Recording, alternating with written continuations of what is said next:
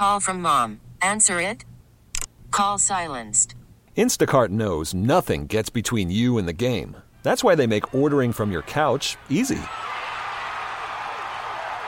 Stock up today and get all your groceries for the week delivered in as fast as 30 minutes without missing a minute of the game.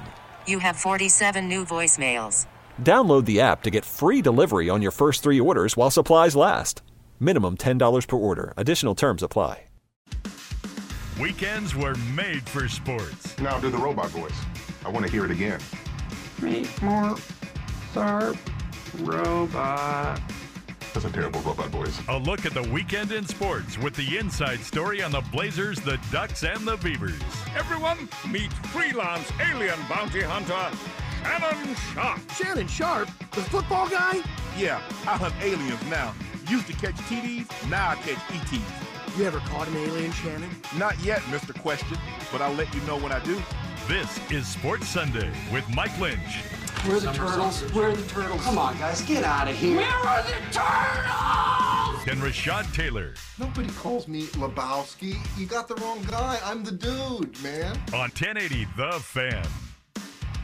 Hour 2 of 2 here on Sports Sunday.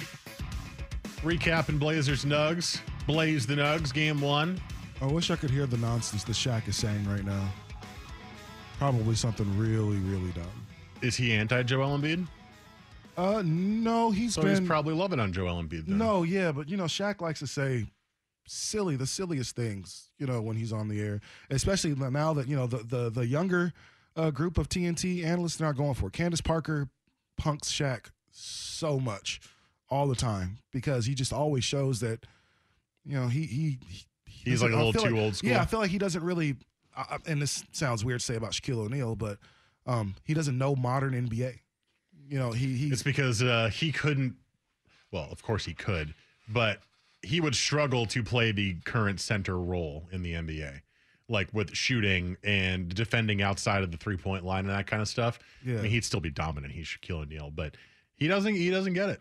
Yeah, Shaq talks like everybody is, big and dominant and the, one of the yeah, like it's weird. He doesn't think that anybody, like there's a certain amount of skill level people don't possess, and he thinks everybody should be able to do what Shaq did. I think the 76ers need at least 100 points in the paint tonight to win the game. Man, they're not going to win if they don't have at least 200 points by Joel Embiid. That's what he's like. Why are you feeding him on the block?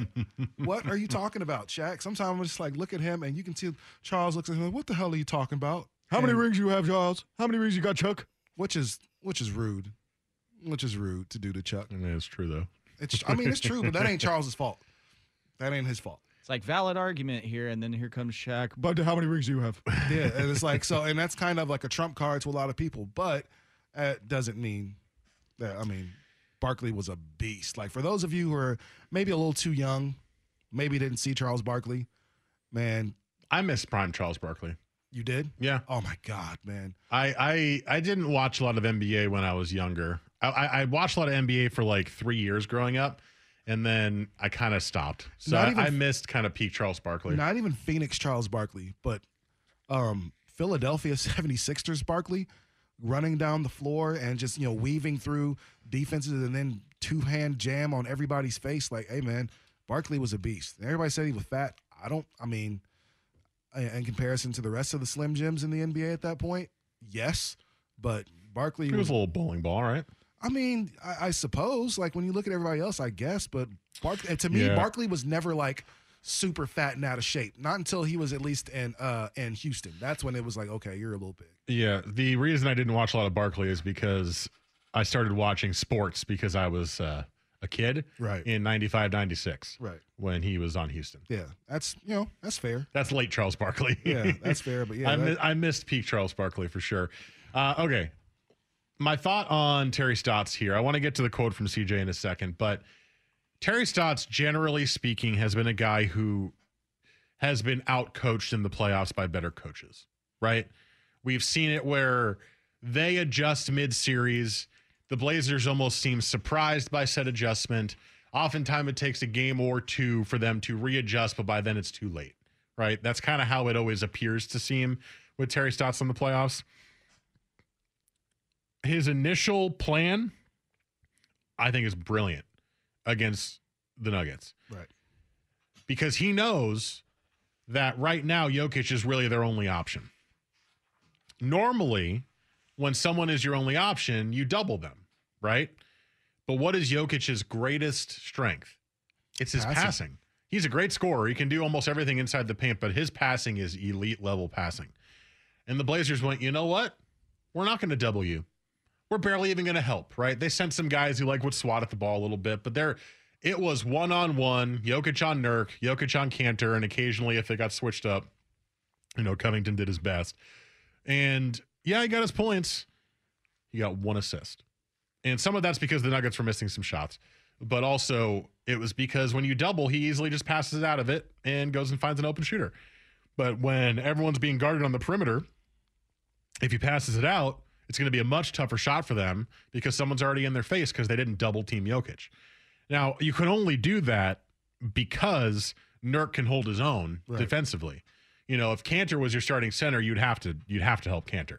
He would give up 60 a game without question to Jokic.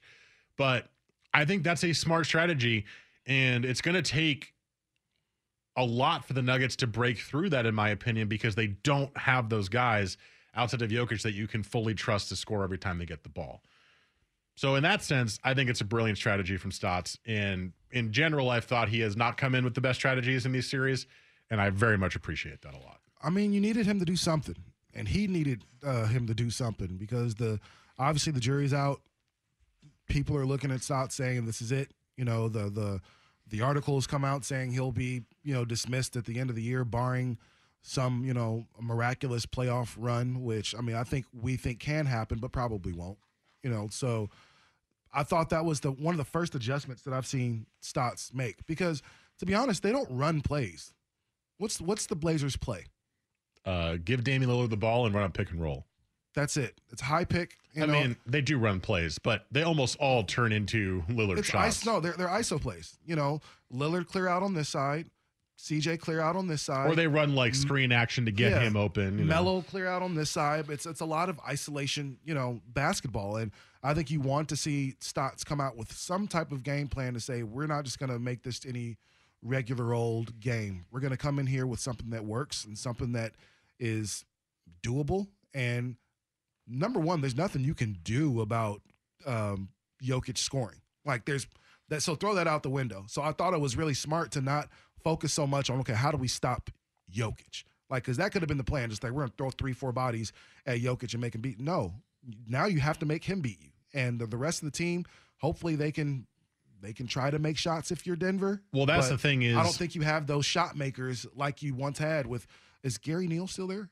You mean Gary Harris? Gary Harris, excuse me. No, he's not gone. there anymore. Yeah, so guys like that are gone. And their big problem is that their defensive stalwarts from the series 2 years ago are gone. They had Gary Harris at the perimeter, and they had Torrey Craig, who was a great defender. Both are gone. So right now you've got Campazzo, who is an annoying defender. He's small. He plays very aggressive, but he doesn't give you what Gary Harris gave you, right?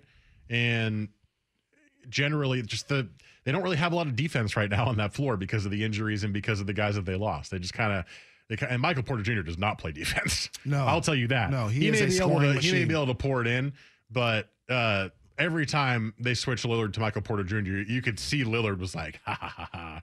Let's go figure out a way to get around you. He's about to have a field day on Michael Porter Jr. But to be fair, Porter's no punk, and he had a nice little game against whomever was guarding him. Well, which was Norman Powell. He finished very well on the inside, and he's bigger than Norman Powell, that's going to be a thing. But if he's not going to hit threes, then it doesn't really matter.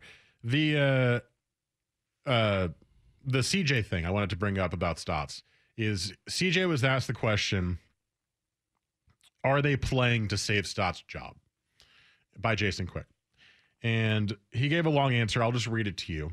And I think it's interesting because in most of these situations, I feel like a player asked this question would be like, yeah, of course we want to save Stotts' job. He's our head coach, This is what CJ said. You have no control over these things. I like Terry. Terry has been great for me in my career, my development. He's given me a chance. I will forever be grateful for everything he has done for me. But your job as a player is to play. His job as a coach is to coach. Like, you can't worry about what could happen. That's every year. Every year I could be traded. Every year a coach could lose his job. There is enough pressure to perform on its own. So it's going to be what it's going to be. At the end of the day, we are not just playing for Terry's job. We are playing for our livelihoods. Like, this is how I eat. His job is what it is. But as much as I like him, I care about my family. At the end of the day, your job is to provide for your family through The Athletic, talking to Jason Quick. So we're going to do our job, not just for him, but for ourselves too. So I don't need any extra motivation to help Terry keep his job. I'm going to go hoop and do what I do no matter what. And I think that's Terry's mentality. If something happens, Terry's okay. He's going to be all right. He's probably going to get another head coaching job. Know what I'm saying? I think that also helps his mentality, his psyche. It's like, I've been winning the whole time here. I've been doing well. I'm known for X, Y, Z. So I don't think there is any, I mean, you're talking to a guy who's made $100 million. I don't think there's any extra incentives. Something is wrong. Or if I need extra incentives, something is wrong. I don't need extra motivation, and I know Dame doesn't either. I know Norm doesn't. Nurk comes from Bosnia. You go down the line. Roko's undrafted. If you don't have internal motivation for the playoffs, then you need to sit your ass down and really decide what you want to do with your life moving forward. End quote. That's a lot of, well, something might happen at the end of the season. Especially coming from a guy who's probably going to be gone with Terry Stotts. If there are big changes. Yeah, if we're being honest. So that right there was so interesting to read, because it was just kind of like, yeah, we're kind of playing for him, but we're playing because we want to play basketball in the playoffs. Not really. Yeah. We're I like out Terry. here. Like, he's a cool dude. Cool enough. He's been good for me. A couple $100 million. Something like that. But he'll be fine. Terry's a good guy. He'll land on his feet. Is pretty much what CJ came out and said. Isn't that interesting to hear that though? And you would almost think, guaranteed in a situation like this, just to not rock the boat, you would say something like, "Oh yeah, of course, we love Terry." That was not that. So that was just very interesting, because there is that narrative that they're playing for Terry's job. I don't think that's the case. Yeah, I think in some senses, I think Damian Lillard might want some change. I think he sees where they are right now at his age and his prime, and he've wasted a couple of years of his prime already, that maybe some change would be good. But obviously a great playoff run does seem to change a lot of those things as well. Yes. I mean, and that's really the only thing that's going to change any minds is a great playoff run, which means a spot in the Western Conference Finals, bare minimum. Okay. Keep texting 503-250-1080. Did I miss anything obvious? Is there anything else that we want to talk about, or should we switch to the other games from yesterday? Nope. Unless we're going to talk about Kwame Brown later. Nope, not really. No, I was not planning on talking about Kwame Brown, but he has been quite fun to follow on social media. Absolutely. If you have not been doing so. He had like 9,000 followers prior to him going at all the smoke guys. And then now I think he has like well over 200,000, 300,000 followers. Well, he knows how to get himself some attention, that's Very for sure. good. There were 3 other games yesterday, and a couple of them were quite good as well. So we'll get to those next. This is Sports Sunday on the Fan.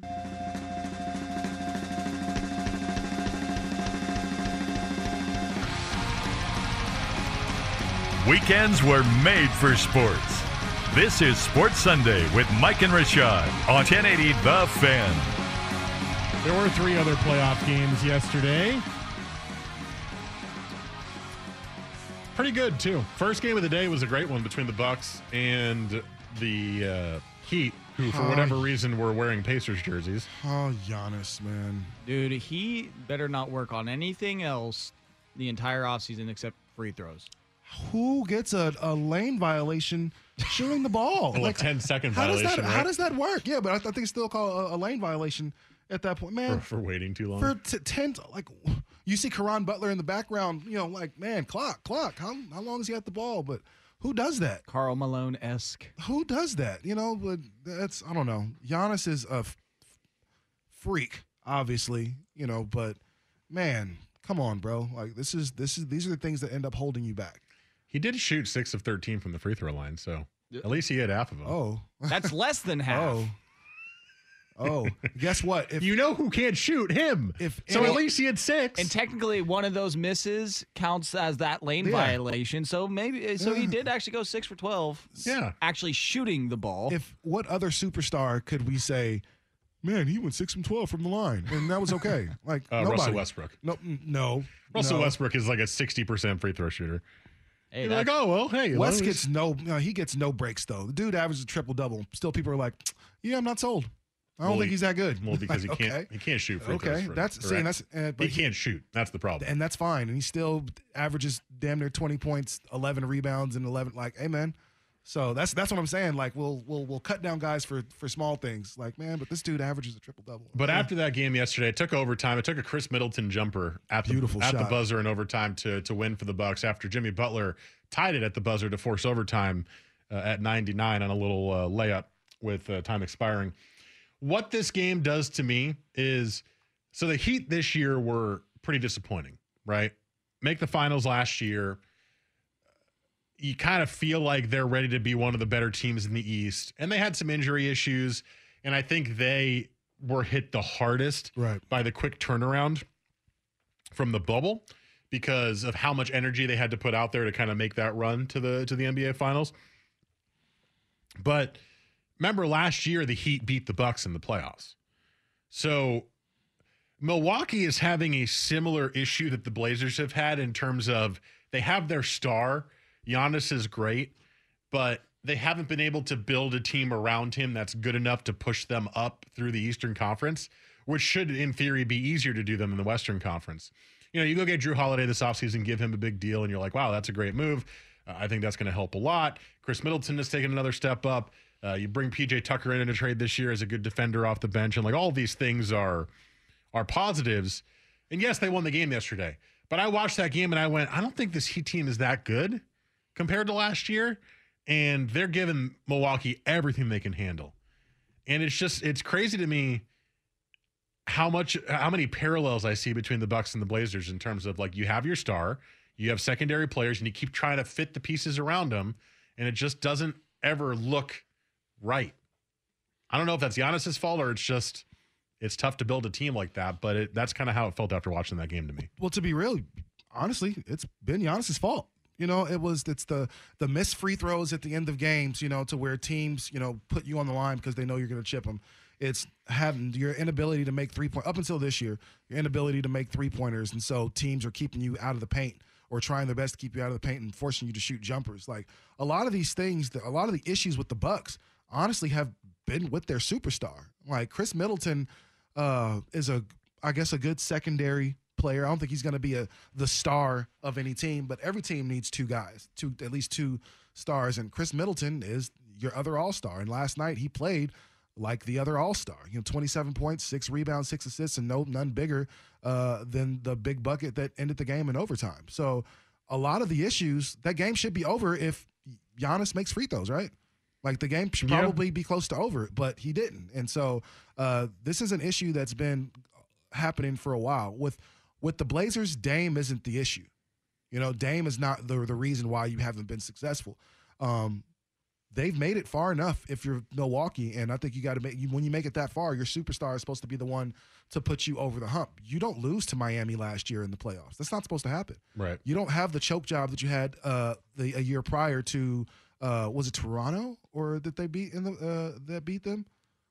Probably. Was it Toronto that ended up or beating Philly? them? Yeah, or one of those two. You're not supposed to lose in the fashion that you lose. So I think a lot of those issues, a lot of the things with the problems with the Bucks, and you can point the finger at Giannis, honestly. Like, and he's an amazing player. He's the biggest beast down low we've seen since Shaq. Like, there's nothing. Once he gets to the paint, there's literally nothing you can do. Finishes with both hands, dunks over your face. There's nothing you can do about that. But there's still some holes in his game that he needs to fix offensively if he's going to make it to the next level. The second game of the day, Mavericks win game 1 over the Clippers in the 4-5 matchup, 113-103. Luka with a triple-double, 31, 10, and 11 assists, 10 rebounds. The Clippers playoffs still problems. New coach, you know, slightly different roster construction, but they shot 11 for 40 from 3. And that is almost assuredly the reason why they lost this game, minus Luka going triple-double. They just couldn't hit a 3 to save their lives. I'm mad at Tyronn Lue. Tyronn Lue is somebody who's a championship coach, has won an NBA championship as a head coach, has won an NBA championship as a player. This is the softest move, and we talked about this last week, Lynch, when you weren't here, Joe. Man, the Clippers, that's the softest move I've ever seen as far as purposely trying to get out of position to play the Lakers at any point. Like, if anything, now is when you want the Lakers in the first round or the second round. They're still trying to figure each other out. They're still trying to get back to where they were before, or when they were 26-6 to start the season or whatever it is. They're trying to get back to that point. So if you were going to play them, now's the time. And you decided to lose some games on purpose, like, that was weak. And then so I can understand how this Mavericks team saw them and said, oh, we're about to jump on. Last night, everybody from the Mavericks that was supposed to play well played well. Porzingis, can be up and down, but I didn't even know Porzingis still played. He's out so much to where I didn't even think he actually was a part of the game. I say this in a little bit of a hyperbolic way, but Porzingis sucks. Like, Porzingis is a unicorn. He's got skill. His best years are back in New York. But the Mavericks are going nowhere if he's your second best player, because he's going to do what he did yesterday a lot, which is miss most of his shots. Still got 14. He only got 4 rebounds. I mean, God, that's weird. Yeah, it's strange. That's weird. But when you've got Luka, you can win when he has games like that, and you hit threes. Tim Hardaway Jr. is still on that team, and he hit some threes. And Dorian Finney-Smith went 4 for 5 from 3. Look, the Mavericks have to win. I think Luka played a great game. To me, the storyline is the Clippers are continual choke artists in the playoffs, and it's one game, but they did not look the part yesterday. And they don't have anybody else to help Paul George and Kawhi Leonard. Like, these guys literally trade shots back and forth. They're essentially the Blazers. It's Dame and CJ. They're just trading shots back and forth because Markieff Morris Sr., 4 points. Patrick Beverley, 10 points, minus 13 for the night. Batum had 11. Rondo had 11. Like, you don't have enough people to give you some firepower if you're the Clippers. So you have to hope that Kawhi and Paul George go off for 30 apiece. Otherwise, you don't have a chance. The big key was Reggie Jackson only scored 2 points. Can't have your guard. He's been a guy who's scored for them off the bench too. Yeah. And you need that as well. Look, I don't think the Clippers are going to play that badly again, but then again, I said that multiple years in a row, and they've lost in the playoffs, and I didn't think so. So who knows? They're the Clippers. They have a new coach, and they've got a new set of players, but maybe nothing is changing. Final game was that wasn't Blazers, was Nets Celtics. The Nets are terrifying. They are. Celtics played really well in the first half. Jason Tatum played a great first half. He barely scored in the second half, and Kevin Durant, Kyrie Irving, and James Harden just took over. They scored basically all of the second half points for the Nets, and that's all that mattered. They won by 10 or 9. 32 KD, 29 Kyrie, 21 James Harden, 8 assists, 9 boards. Like, just a regular day at the office for the Nets. But it's guys like Joe Harris. Those are Joe Harris and Jeff Green didn't play great yesterday, but I think he will at a point. He played good defense. Yeah, those are the guys that really keep it together. It's obviously the big stars are what are going to put them over the top, but it's guys like Joe Harris and Claxton and these other guys that can step in and give you some instant production. So the Nets, I mean, they're obviously going to the finals for me. I don't think there's any team in the Eastern Conference as good as the Nets. It's just not. I still think there's a little part of me that wonders if because they haven't played a lot of games together, wonders if there's going to be a bit of a too many guys trying to shoot the ball problem.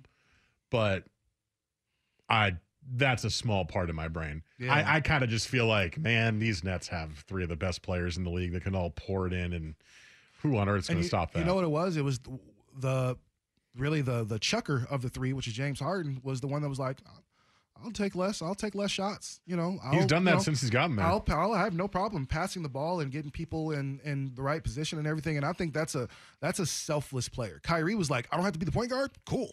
Like, he gave up that position so fast, and Harden was like, yeah, that's cool. I'll do it. And really, he's been the one that's scored the least, but given really the most production. The Nets don't win without James Harden. They don't win the championship without him. This text is it just me, or is James Harden fat? He is. He's definitely rounder than he used to be. He is. Oh, if you saw him walk into the arena last night, his like posture and the way that he's walking, it was evident. Like, yeah, he's a chubster. He's thick with 2 C's. Guess what, man? Thick. Doesn't matter. Get buckets. And that's what he does, man. So, this Nets team is nuts, and I just don't see anybody, not even just in the East, but I don't see anybody beating them in a championship series. All right, let's get to Hate It or Love It. Joe will ask us questions, award us points. Winner hosts the last segment, but first, Joe has sports.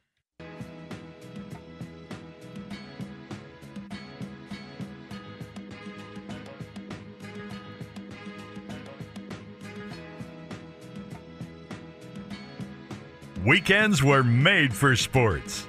This is Sports Sunday with Mike and Rashad on 1080 The Fan.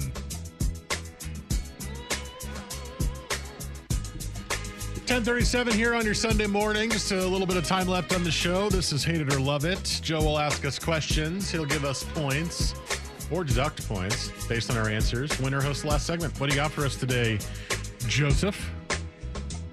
First and foremost, I've already put it out to the masses. If you are going to the Blazer game on Thursday, make sure that we get a Mike Malone chant going, because apparently he likes to be called Michael. He jumped down Cassie Hubbard's throat on ESPN because she's like, I'm with Denver Nuggets head coach Mike Malone. He's like, Michael Malone. Yep. She's like, oh, okay, sorry, coach. I'll make sure to get that right the rest of the playoffs. Your name is Mike. So everybody started. So yeah, everyone started tweeting Mike Malone. Yeah, I hope there's a chant. Oh, I had Pinwheel Empire retweet it. It's going out there. I think we might have something going on Thursday among the fans there at the Moda Center. Look at you, Joe. Starting something. Fingers crossed. Good job, Joe. All right, so Michael Lynch. Yes, hi. Or Mike Lynch? Mikey? Which one do you prefer? I mean, either is fine. Rashad, is there a longer form of Rashad that we don't know about? Rashad. There is not. Rosh? No, there is not. Fortunately. Rashadrington? Okay. Yeah. That's Rashadrington. All right, so we had game one between the Blazers and Nuggets. Some important players in this series, obviously, but hate it or love it, most important player in this series is Michael Porter Jr. Most important player? Yes. Interesting. For either team? Yes. Okay. Overall in the series? I'm going to go ahead and say Love. Because you know that Jokic is going to get his. You know that Dame is going to get his. The Blazers, if they keep up this kind of passing, will have balanced scoring throughout. But the Nuggets, if they want to win this series, need a number two. And right now, their number two is Michael Porter Jr. And Michael Porter Jr. played very well yesterday, minus shooting the three. So, yeah, he is the most important player in the series. Because the Nuggets without Jamal Murray are the old Blazers. It's Jokic and a bunch of guys where you're like, well, maybe they can get some points and help you out a little bit. And the Blazers built a defensive strategy to stop Jokic in a way that doesn't make sense if you think about it, but it does work. Like, oh, you're not doubling the most important player. You're just not letting him pass the ball. And if the Nuggets want to have a chance, they need Michael Porter Jr. to be a dominant player in this series. He showed that he can be yesterday. There was a bit of a mismatch with him often on some of the defenders he was facing, Norman Powell being the key guy. But, if he got switched on to CJ or whatever, he could just go into the lane and do whatever he wanted. But he was also content to just jack up threes for whatever reason, and he missed 9 of the 10 that he took. And if he's going to just hit a couple more of those threes and stay that dominant on the inside, he can do a lot for this Nuggets team. And he can really, really keep them in this series and win them a couple of games. So, yeah, Love. He is the most important player in the series. Absolutely Love. Michael Porter Jr. is one of those players that I wanted so bad when he was getting drafted. I remember seeing him play at the Les Schwab Invitational and said, this kid is a beast. That silly people to pass on him because of the back injury. Now he's in Denver, where they're probably going to have way more firepower next year. But since Jamal Murray's been gone, there's been 4 games since Jamal Murray hasn't been 5, since he's been out, that he hasn't had at least 20 in the game. And so he's been out there just completely doing everything offensively for his team. He doesn't give you much defense, but that's what you're going to need if you're the Nuggets right now. You're going to need somebody else who's going to be able to give you 24 to 27 points to go along with Jokic's 30, because he's going to have to put up 30-something every single night to be effective. He doesn't play that great of defense. We've already established that, but he can still be pesky on the defensive end and get some steals when people aren't really paying attention. He's great at finishing at the rack. If anybody's going to beat the Blazers that's not Jokic, it's going to be Michael Porter Jr. I don't think Will Barton has the skills to do it. I didn't even know Paul Millsap even played for the Nuggets anymore, and he got in the game and got some minutes last night. So they're getting desperate, and because they're getting desperate, they're going to need for their best players to step up. And right now, Michael Porter Jr. is indeed their second best player. All right, moving on to another Western Conference matchup, the Mavericks and the Clippers. Mavericks getting game 1. And Pandemic P, Playoff P, whatever you want to call him, he showed up, I believe, was like 1 of 7 from 3. Kawhi Leonard, 2 of 8. Didn't really get much from any of the other players on the team. So, hate it or love it, the Clippers are just not as good as we all thought. Love. When you have a name like Kawhi Leonard, who's a 2-time Finals MVP and a 2-time champion, obviously it's going to draw a lot of attention from people. Then you throw in a guy like Paul George, who's a perennial all-star and one of the best wing players in the league that's not named LeBron James or Kevin Durant. Yeah, I think we looked at this Clippers team and said they were going to be scary. Then you throw in the defense of somebody like Patrick Beverley, and you're saying, man, who's going to stop these guys in the perimeter? Well, the answer is everybody. It's because the Clippers don't have enough anywhere else to score. Man, as good defensively as Beverly is, he can't score for you like that. As good defensively as Rondo is, he can't score for you like that. One of the Morris twins, I don't even know which one it is, but when he's hot, he's a streaky shooter. So if the shots are going in, you're probably gonna win. But if he's off, then he's incredibly off. Honestly, I can't even name the other people on that team because I don't really know. We know about Paul George, we know about Kawhi Leonard. We think that's enough to get you over the hump because those guys are so good. But yeah, I don't think this Clippers team is as dangerous as we all thought. And then when they did the whole move, trying to move to not play the Lakers, it just showed us how soft they actually were on top of not being that good. I'm going to go ahead and say the question was hate it or love it. They're not as good as we thought. Right. I'm going to say hate just because it's one game. And I feel like with a new coach, it's going to change. You still have Kawhi Leonard. You still have Paul George. Yes, Paul George has been known I guess it's been mixed for Paul George. For a while, he was known as a great playoff player, and then he, sucked in the playoffs for a couple of years, and you're like, oh, now he's just a big choke artist. You still have 2 of the best wing players in the league on the same team, right? And yeah, the complementary pieces, I think, are a little bit more questionable than we thought. You got one of the Morris twins, and generally that's pretty good in the playoffs. You got Serge Ibaka off the bench. You got Nick Batum, who I guess sometimes he starts, sometimes he comes off the bench, depending on matchups, who can get you some shots. Rondo's going to be key. Reggie Jackson's going to be key, of course. It feels like a less deep Clippers team, but I still feel like because of the 2 stars that they have, it's one of those where I'm not willing to write them off as not being as good as I thought yet. Because if each guy, Leonard went 1 for 6 from 3, Joe, and Paul George went 2 for 8. If each guy hits a couple more shots, it's a completely different game. Like that is very unlike both of them to shoot that poorly, generally speaking. Like Kawhi was 9 for 22. That's very unlike Kawhi to be that inefficient. Mm-hmm. Paul George was 8 for 18, which seems, pretty Paul George-y. He just missed a lot of his threes. I feel like just a couple more shots go in and all of a sudden it's a different story, or we're not talking this way about the Clippers. We're ready to jump on the Clippers suck bandwagon because we want to and we've seen it. I'm just not ready to go all the way in yet, so I'm going to go ahead and say hate. All right, now moving in to before the playoffs, and that was the play-in tournament. We had some good games. Lakers, Warriors, Grizzlies. The East wasn't really anything to, get worked up by. Nope. But hate it or love it, the play-in tournament was a success and should stick around. I'm going to go ahead and say hate.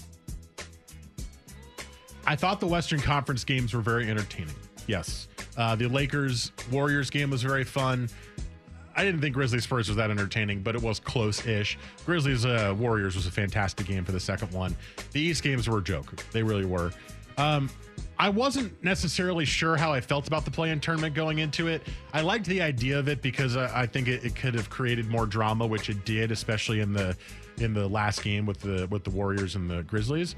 But if we get most years where the 7 and 8 seeds make the playoffs anyway, it seems like a little bit of a why are we doing this question.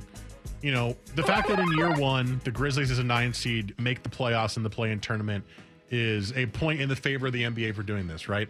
It gave that team a chance. That team had to play 2 games. It won both games. It beat Steph Curry and the Warriors, give them a chance in the playoffs. But you're not going to have LeBron James in this probably ever again. No. So that was a one-time thing where you got LeBron versus Steph. It's pretty unlikely you're going to have Steph Curry in this again with Klay Thompson coming back healthy. So I think that if you see more of a Eastern Conference type of team situation happen in the West, it might not be quite as exciting. So I'm torn on it. I think it's a good idea. I think it brings a potential for a lot of high intensity games at the end of the regular season. If you want to avoid the play-in game, we saw that with the Blazers and the Lakers and the Mavericks at the end. I just feel like you're also rewarding a team that's 7 games under 500 with a chance, which seems wrong too. Like, why are the Spurs in this? Why on earth were the Hornets in this? Like, come on. These teams don't deserve a chance. So I'm still kind of torn on it. I think this year it's definitely coming back because of how it went. But I think over time, if we get a lot of 7-8s, they keep making it, and a lot of bad teams losing by 30, it might not last too much longer than that.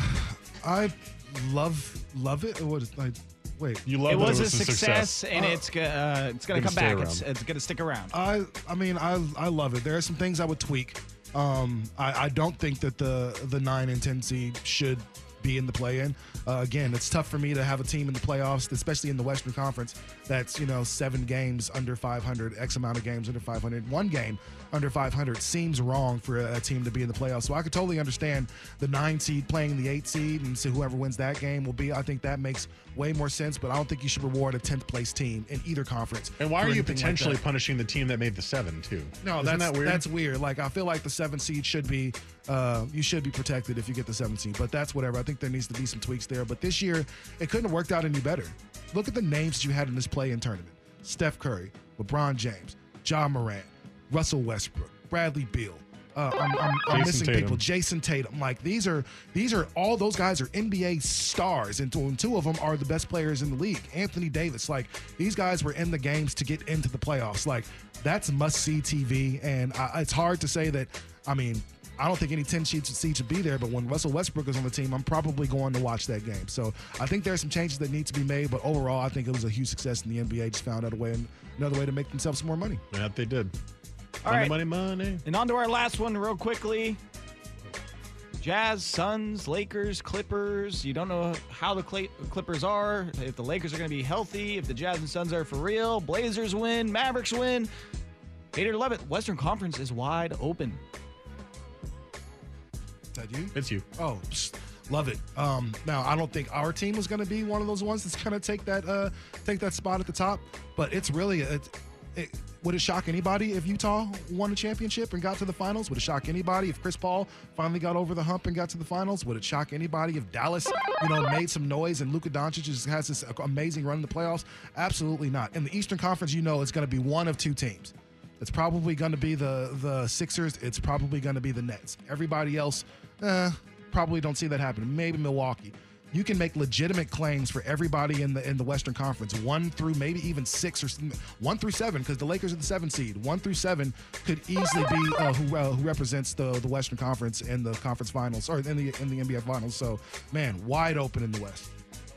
I'm going to go ahead and say love as well. Initially I thought, yeah, it looks wide open, but wait until you get, Lakers, Clippers in the Western Conference final, and it's what everyone expected anyway, even regardless of seed, regardless of the fact that the Clippers are the 4 and the Lakers are the 7, they were still going to make it. But, it does feel wide open now. Seeing the Mavericks win that first game against the Clippers, I think the Suns are going to give the Lakers everything they can handle, even though the Lakers are favored in the series as a 7 seed. I think that's going to be a very entertaining, close series. It's one of those where, what if the Lakers get pushed to 6 or 7 games? What if the Clippers lose to the Mavericks or get pushed to 6 or 7 games? Then all of a sudden they're going to be more tired. Yep. They're going to be going into another tough series because the West is tough all the way through. And, anything can happen at that point. So, yeah, love. The West is wide open, and that makes the playoffs that much more fun. I can't really say the same about the East because I just think the Nets are going to win it all. So it's just that simple. All right. Rashad, you're on your Jameis Winston eating W's today. That's what we do. Got LASIK. I'm seeing clear, all of a sudden. Congratulations. You got LASIK, you're seeing clear, and you're still the 3rd string quarterback behind there we go. Taysom Hill. We'll take it. We're getting W's, though. We're eating dubs. We're going to eat some more dubs right here on Sports Sunday. Next. Weekend sports with a difference. This is Sports Sunday with Mike and Rashad on 1080 The Fan.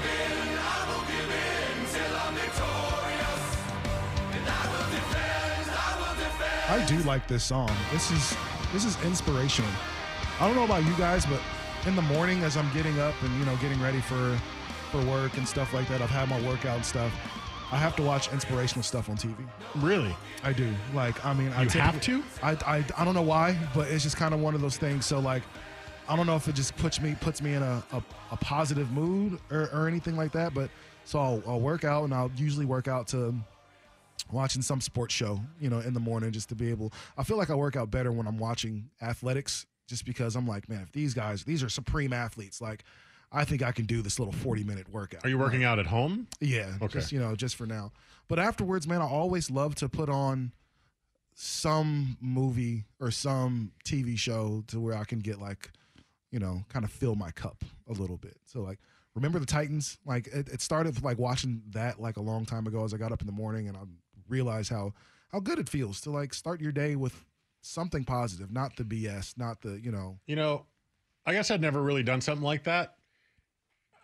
I'm trying to think. I have my routine in the morning, and I'll run. I think usually my run is my fill up my cup. Right. I feel good after I run. Right. It makes me feel like I accomplished something.